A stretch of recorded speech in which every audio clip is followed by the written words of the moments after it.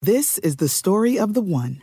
As head of maintenance at a concert hall, he knows the show must always go on. That's why he works behind the scenes, ensuring every light is working, the HVAC is humming, and his facility shines. With Grainger's supplies and solutions for every challenge he faces, plus 24/7 customer support, his venue never misses a beat. Call quickgrainger.com or just stop by. Grainger, for the ones who get it done.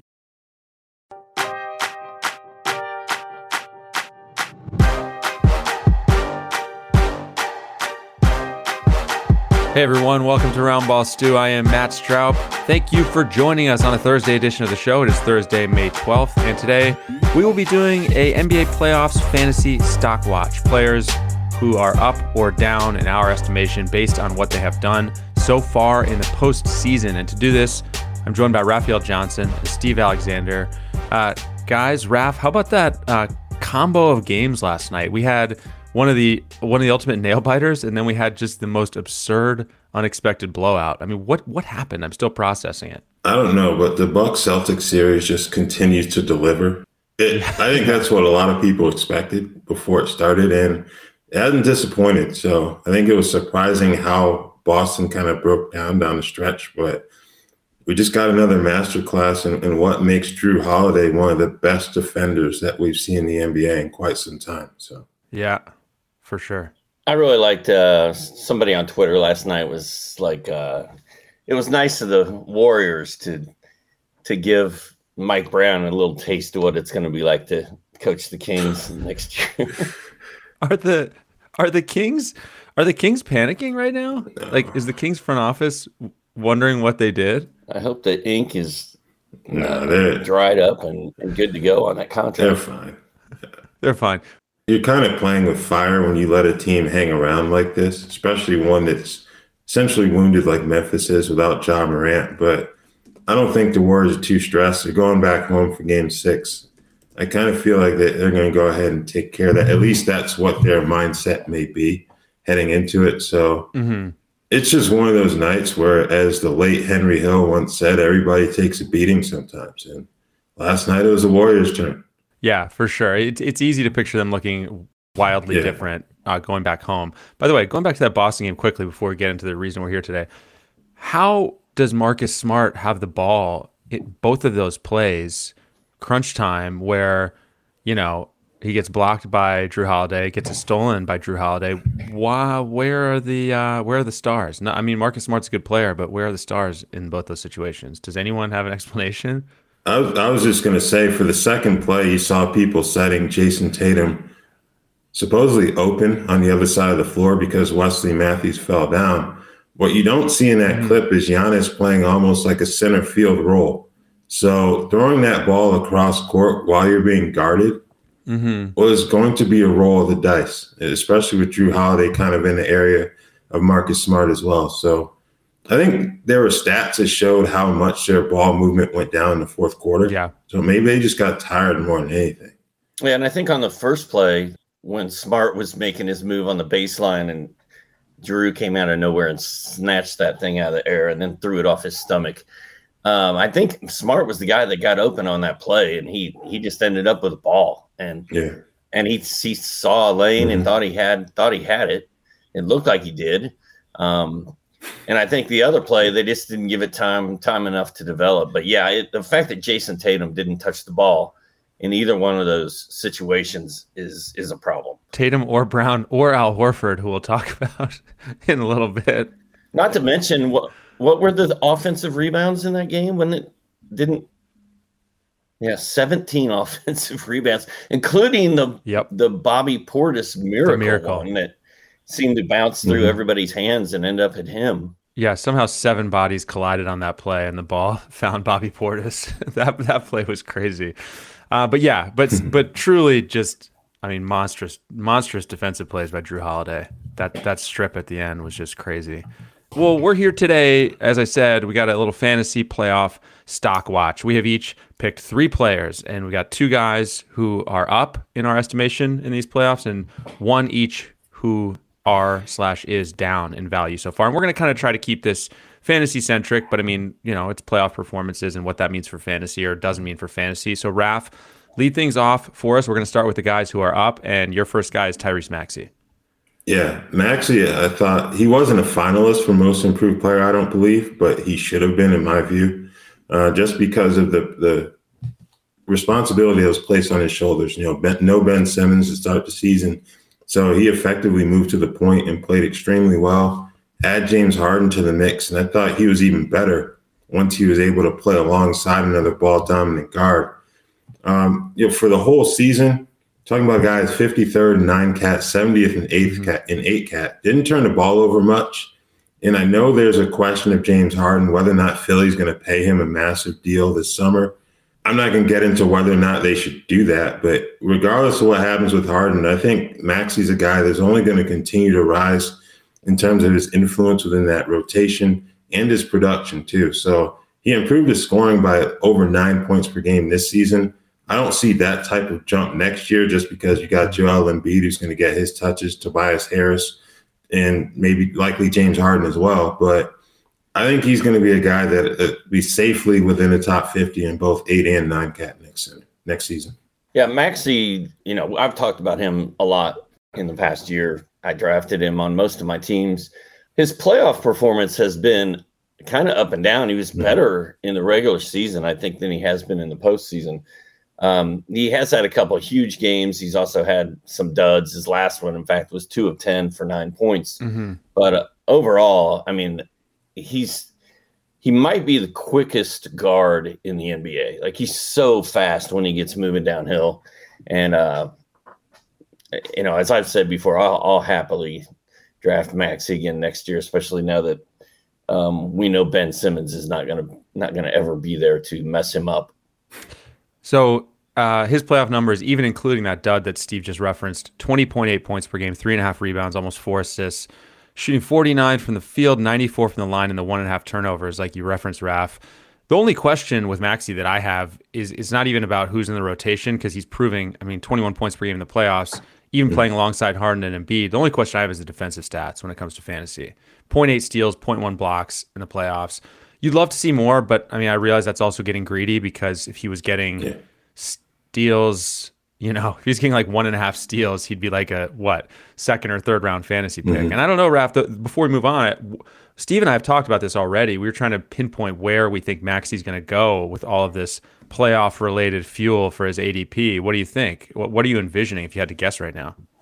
I'm thinking like 4th or 5th round. You mentioned the defensive stats. That's probably what's going to push him down a bit. But he was never known as a defensive stopper, so you weren't really expecting that. I think if anything, You're just hoping that he'll continue to be the efficient offensive force that he's proven to be this season. Yeah, you love this. You love the stat line. Otherwise, it's really the only gripe. In the series against the Heat in 5 games, he's averaging 1 steal, and that is up against 1.4 turnovers for a guy that has the ball in his hands that much. That's pretty awesome. And then in the other series against the Raptors, he was at 1.7 turnovers and 0.7 steals. So he blocked the steal in 4 out of those 6 games, or he had a steal in 4 out of those 6 games. So he's never going to be a shot blocker. We know that. You're throwing that away. But his efficiency, like Ralph said, pretty stout, pretty stellar.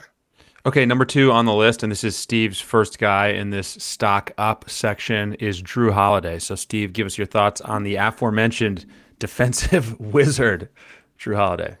Well, I just thought that after last night's game, if we didn't get him right off the top, he deserved to be talked about, because he hasn't really shot the ball very well in this entire series and really throughout most of these playoffs. Right. He actually shot it pretty good in the Bulls series, but then again, they were playing the Bulls. But this series against Boston, he really has not shot the ball well, but everything else he's doing is helping the Bucks win games. And 2 blocks and a steal on Wednesday, 3 steals on Monday, 3 steals and a block on Saturday, 2 steals on Tuesday, 3 more steals on Sunday. So just the steals alone, I think Jrue Holiday is a very underrated defensive player, or at least he was until last night, because now everybody's talking about it.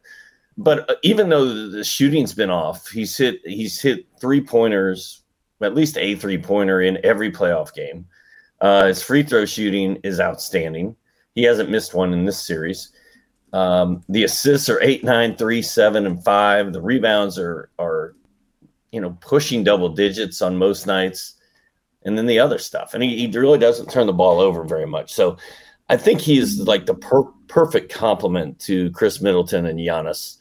And it was a good move for the Bucks to go get him a couple of years ago.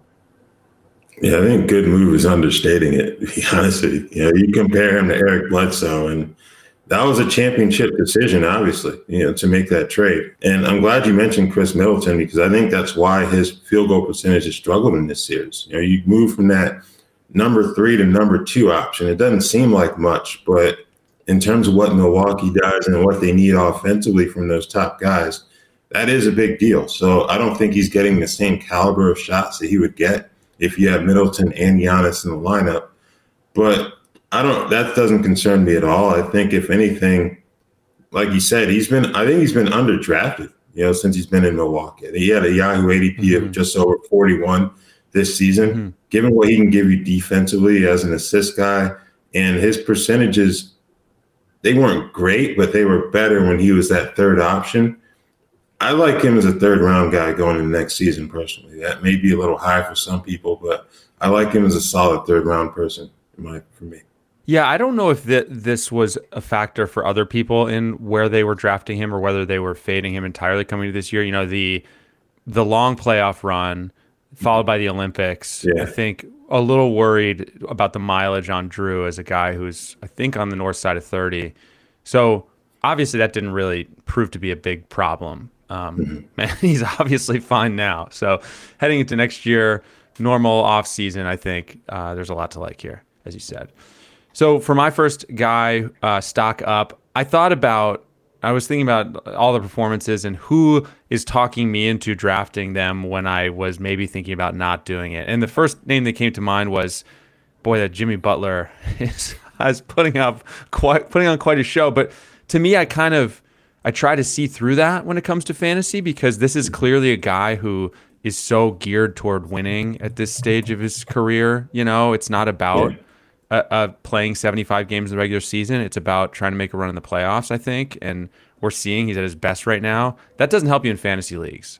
He helps you in fantasy leagues, but we still expect all those missed games with Butler. So I'm not going with Butler, is the long story short there. I'm going with another ageless over 30 guy, and that is old man Al Horford, who I think is approaching his 36th birthday in this postseason, sitting at 15 points, 9.2 boards, 3.1 dimes, 1.2 steals, 1.1 blocks, 2.6 threes. I mean, in this Bucks series in particular, we're seeing Easy Al doing things we didn't even know he could still do.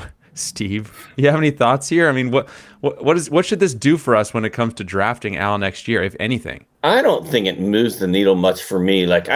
This past season coming in, I was sort of saying things like, well, he was really good for OKC before they shut him down last year. He's probably going to be relevant for this team this year. So I think he's like maybe a good glue guy to grab late in your draft. That's probably what he is next year as well. But man, that 30-point game when he hit 11 of 14 shots and set his playoff career high scoring number at this age and on this stage was pretty incredible to see. And then the game before that, he had 22 and 16. I don't even know, man. That's Fountain of Youth is calling Easy Al. Yeah, I think what helped him was Oklahoma City shutting him down in was it January? Oh, man. So he had that time to kind of recover and then get his body right to where he could get back to a contending team and fully contribute. So he'll turn 36 in June. So, but is it a true 36 just because of that half season where he basically he was with the team, but he didn't play in any games. So that's a little wear and tear that wasn't on the tire, so to speak. But yeah, I'm with Steve. This performance during the postseason doesn't move the needle for me because you still have to factor in Robert Williams. I think he's just only going to grow in influence as he gets older and more experienced. That partnership has worked really well for both of them and the Celtics in general. But Al's still going to be 36. Even with that half season, he effectively got off. So it really doesn't impact me much. He's a guy that I've definitely taken in the later rounds, but he wouldn't be someone that I would necessarily target.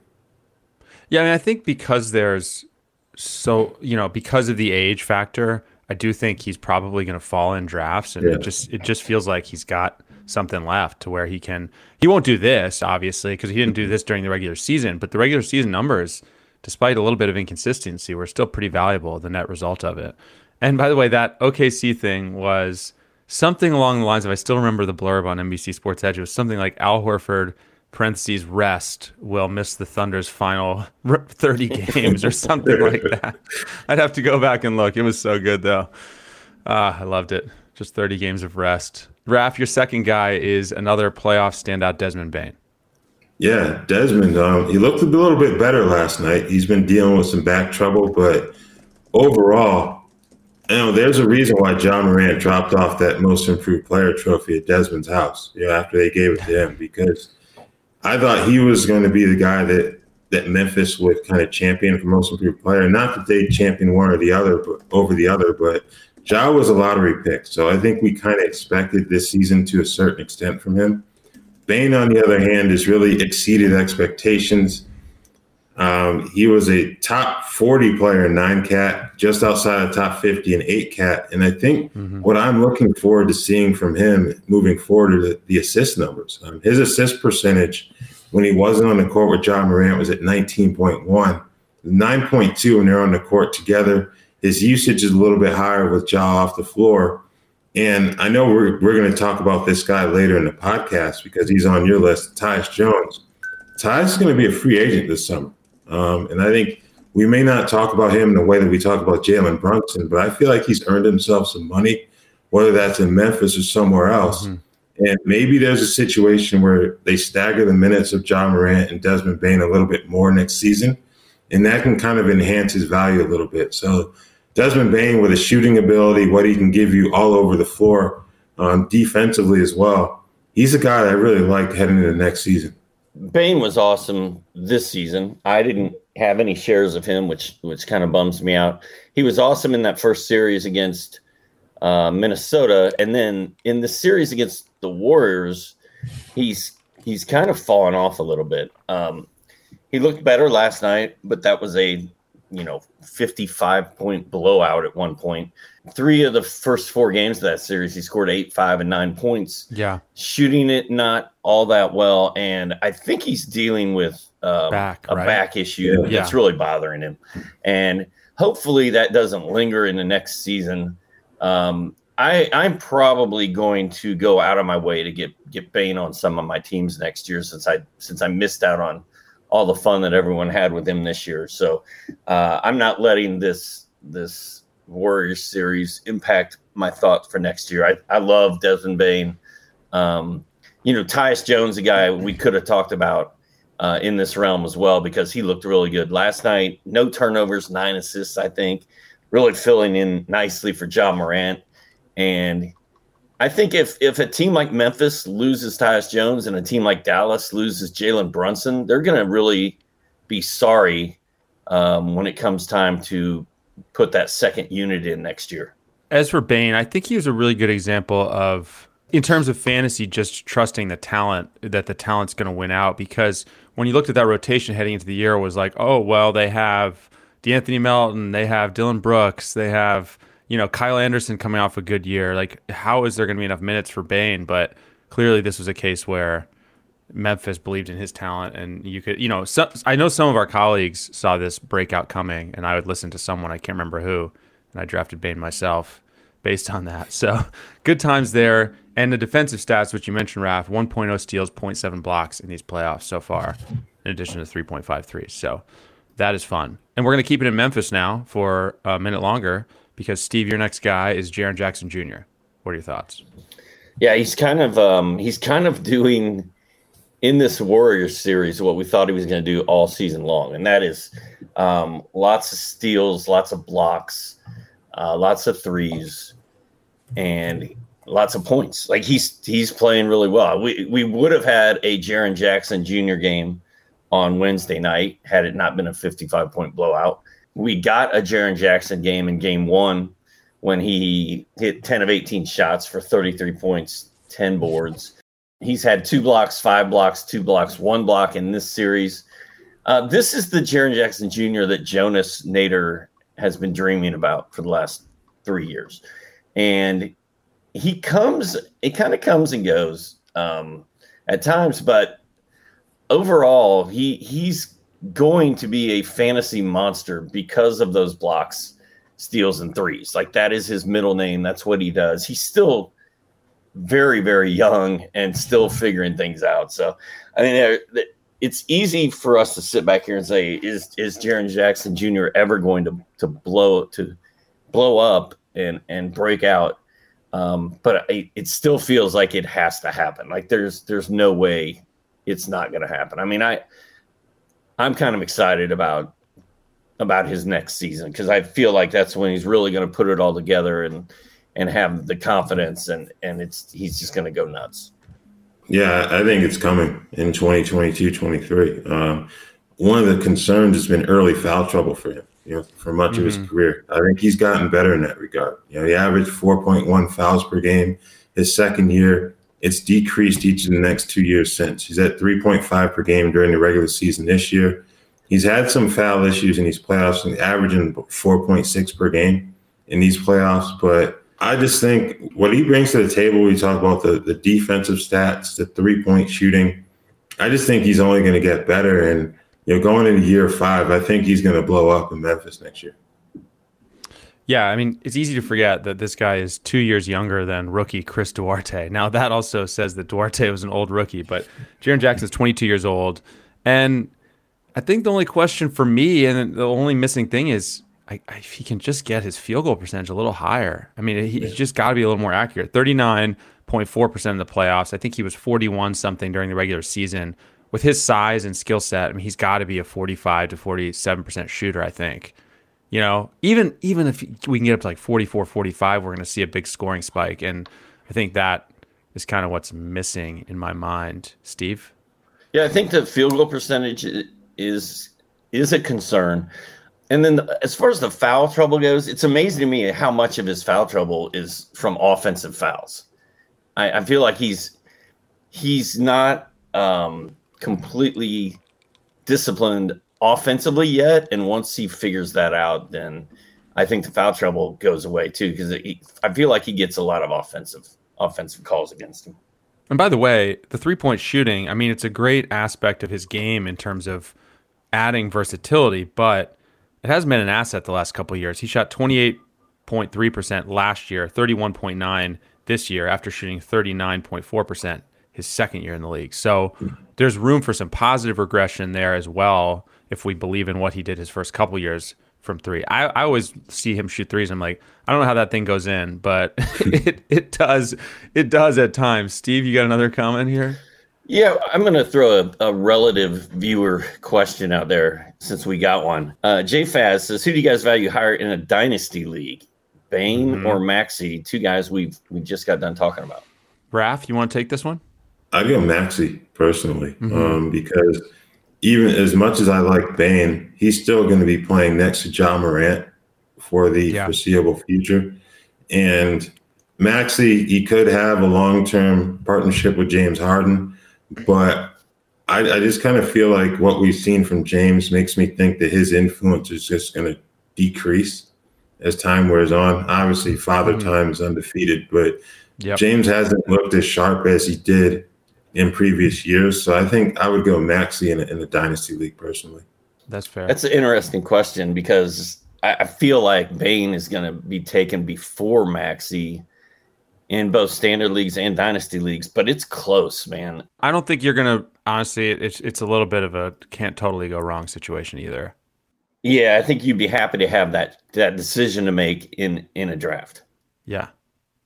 But I think I'd lead Bane. Okay, number 6 on our list, and the last of the guys we are high on, not the last Memphis Grizzly, though, is Tyus Jones, who we've mentioned a little bit. So we don't need to spend a ton of time here, but this is my second guy. Last 2 starts. Sorry. What? Sorry, Matt. What? That we already. Oh, No, it's fine. Did your tie? I got more information. Okay, good. The last two starts without Ja Morant, 20 points per game, 4.5 rebounds, 7 assists, a steal, a block, 3.5 threes, 53% from the floor, 0.5 turnovers. And, we've already mentioned a little bit, the free agency situation. This guy's, an unrestricted free agent. I just keep thinking, I don't know, for a while I thought maybe Tyus Jones doesn't have a ton of ceiling, but the more I see games like last night, I start to think in the right situation, I mean, could this guy be like the light, lesser version of Fred VanVleet in fantasy? His per 36 minutes numbers this year were 14.7 points, 4.1 boards, 7.5 assists, 1.5 steals, 1.9 threes. I mean, I don't know. The Wizards are a team that come to mind. If the Wizards happen to sign this guy, I know the Knicks are reportedly interested in him, depending on what you read. This could be, a league-winning kind of guy in the right situation, fantasy-wise. Raph, you're a Knicks guy. Do you think Tyus Jones could potentially be a fit for the Knicks? And would that work? Is he going to be a Tibbs guy, even if the Knicks pay him?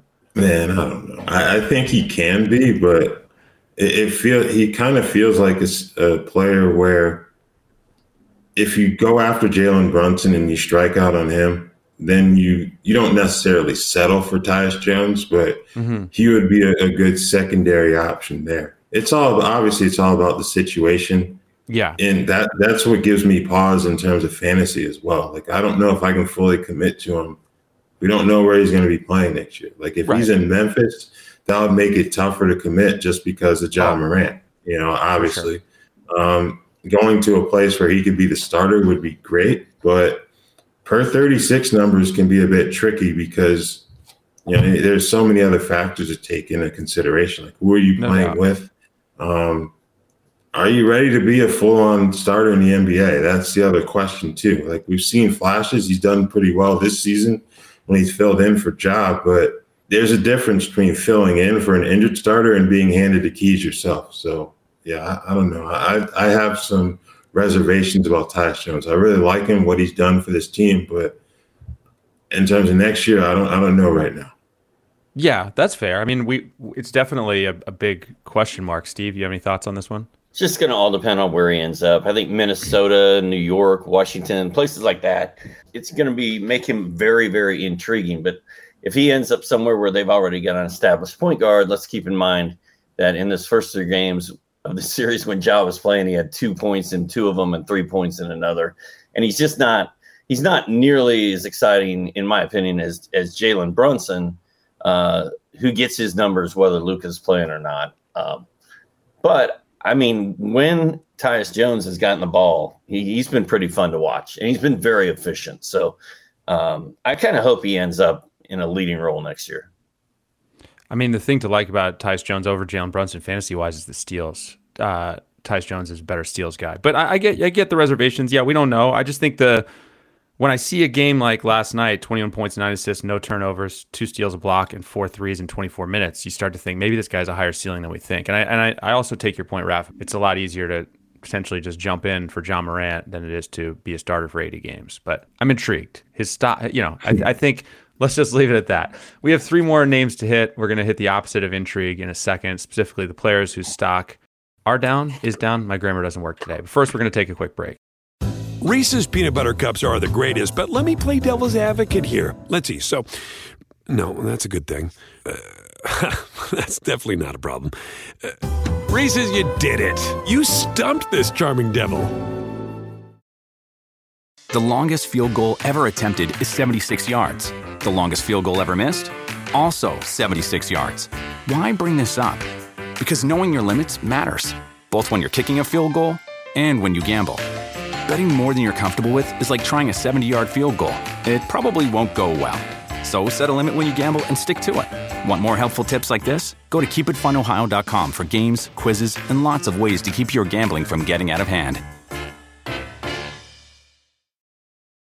This is the story of the one. As head of maintenance at a concert hall, he knows the show must always go on. That's why he works behind the scenes, ensuring every light is working, the HVAC is humming, and his facility shines. With Grainger's supplies and solutions for every challenge he faces, plus 24/7 customer support, his venue never misses a beat. Call quickgrainger.com or just stop by. Grainger, for the ones who get it done. Just a reminder, if you don't have the NBC Sports Predictor app powered by PointsBet, go download it now. The contests are free and easy to play, and you have a shot to win thousands by predicting what will happen in the NBA playoffs, Premier League, on the PGA Tour, and NASCAR circuit. We also have a very special edition of NBC Sports Edge, a good football show following the NFL schedule release on Thursday night. That's why you're hearing from us today on Thursday. Join Sarah Perlman, Pat Doherty, Drew Dinsick, and Pat Kerrane on Friday at noon Eastern as they dig into marquee matchups, analyze team win totals, and predict who we think will be crowned divisional champions in 2022. All right, 3 names left. Stockwatch down, the graph emoji downward. Raph, your first guy is a gentleman by the name of Mike Conley.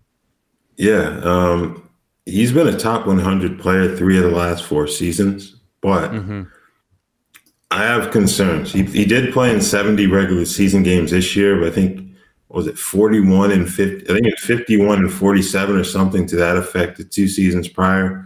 One of those was shortened by the pandemic. He had that 4-month gap there. But I think him turning 35 in October, that's a concern. And the other thing is, will we see a point where Donovan Mitchell has the ball in his hands even more? Obviously, he's already a high usage guard, but it makes me wonder how Utah's set up if they eventually just go to Donovan Mitchell as the point guard for that team and let him run the show.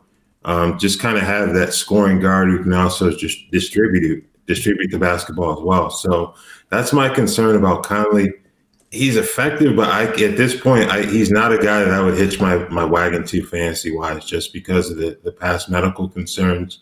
And the concerns about that franchise, too. I don't think they're going to go with a complete overhaul.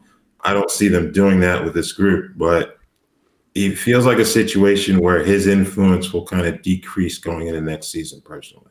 I mean, I think the key here is that he's going to be 35 in October when the season starts.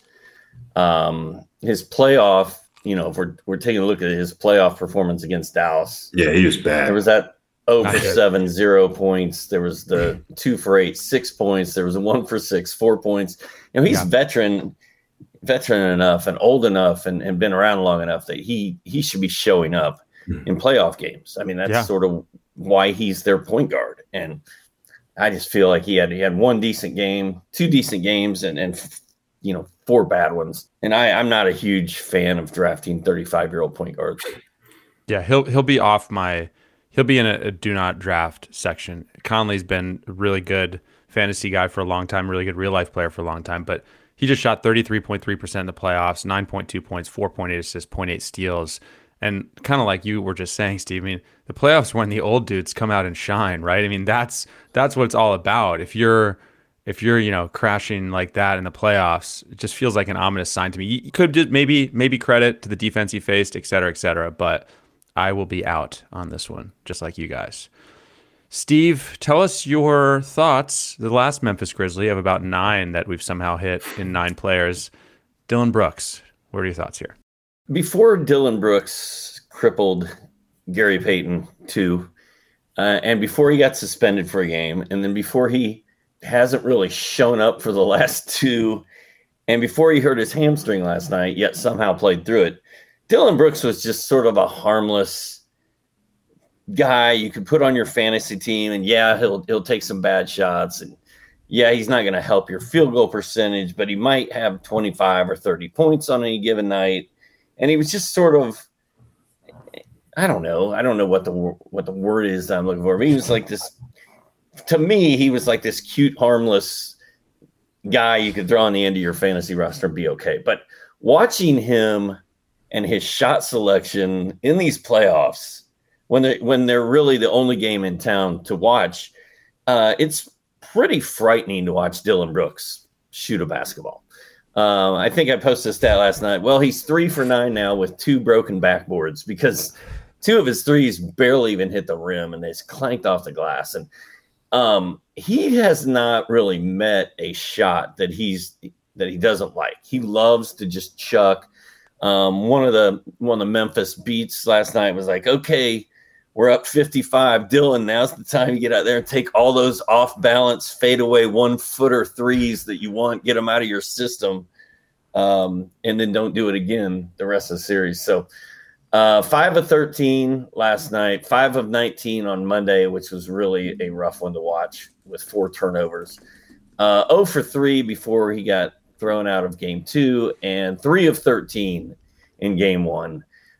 Just brutal stuff. Yeah, we talked about Dylan on Wednesday's podcast in terms of his performance in game 4. And he's one of those players who plays with that edge. I think that entire Grizzlies team plays with an edge. Mm-hmm. It's just that he isn't as good at harnessing that as some of the other players on that roster.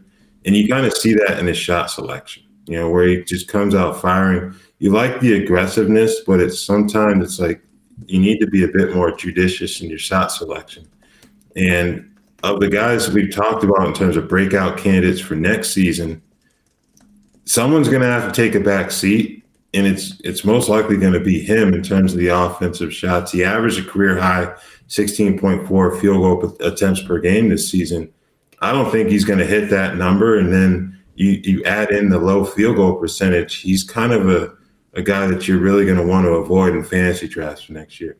Yeah, it's funny because I thought for this year it seemed like we were kind of turning a corner where Brooks was not going to be a total liability field goal percentage-wise. He shot 43.2%, and 84.9% from the line. In the playoffs, 34% from the floor, 65% from the line. So I think it's just a reminder that the risk is still in there, and so maybe, expect something less than what we saw during the regular season this year. Probably something better than what we're seeing in the playoffs. But all those points are taken. I think, the playoff numbers are pretty underwhelming, including 0.8 steals, not a lot else other than some points and threes. So he will not be a high priority for me in drafts.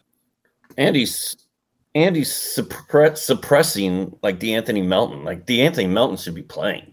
Like, I don't know. I've kind of given up on Melton ever getting a fair shot for whatever reason to play consistently under this regime. It just seems like, I don't know. I've lost hope. I don't understand it. He always seems to shine when he gets his chance, but he cannot clinch a 25-minute per game role no matter what, even with John Morant out. So yeah, maybe he benefits if they lose Tyus Jones, though. That's the thing, Yeah.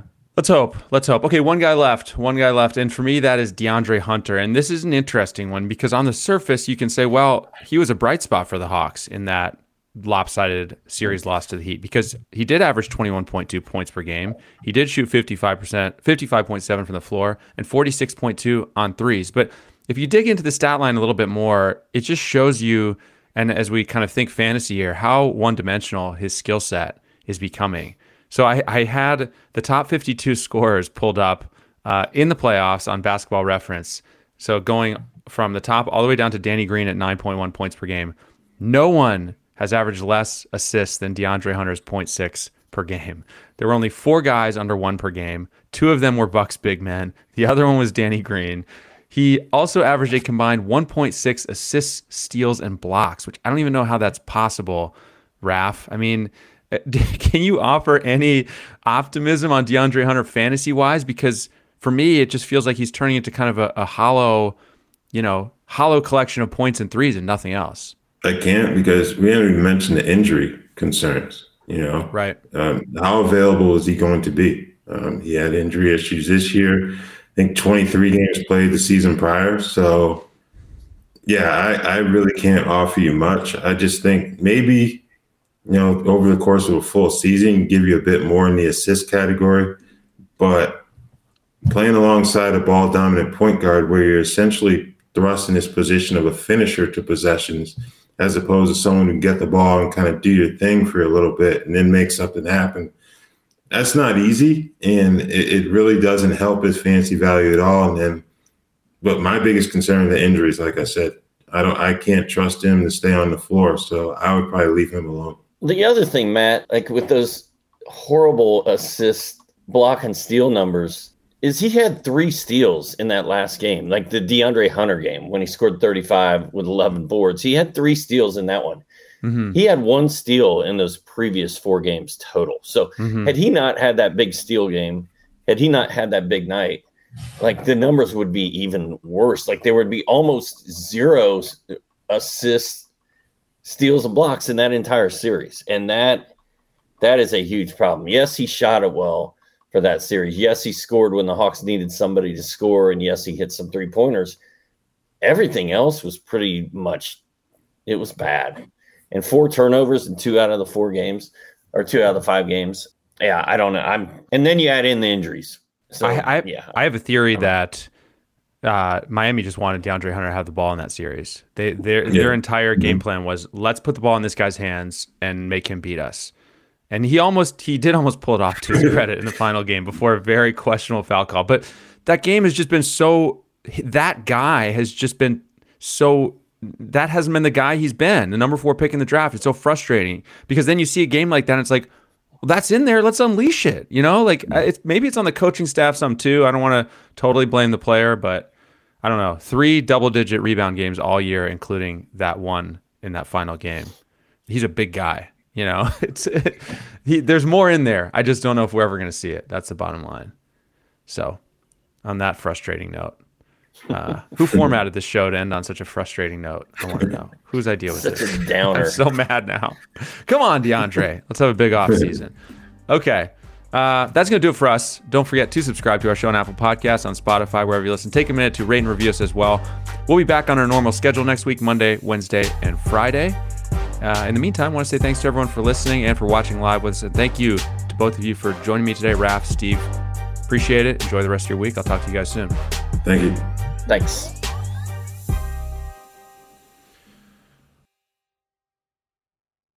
The longest field goal ever attempted is 76 yards. The longest field goal ever missed? Also 76 yards. Why bring this up? Because knowing your limits matters, both when you're kicking a field goal and when you gamble. Betting more than you're comfortable with is like trying a 70-yard field goal. It probably won't go well. So set a limit when you gamble and stick to it. Want more helpful tips like this? Go to keepitfunohio.com for games, quizzes, and lots of ways to keep your gambling from getting out of hand. When you need mealtime inspiration, it's worth shopping Kroger, where you'll find over 30,000 mouth-watering choices that excite your inner foodie. And no matter what tasty choice you make, you'll enjoy our everyday low prices, plus extra ways to save, like digital coupons worth over $600 each week. You can also save up to $1 off per gallon at the pump with fuel points. More savings and more inspiring flavors make shopping Kroger worth it every time. Kroger, fresh for everyone. Fuel restrictions apply.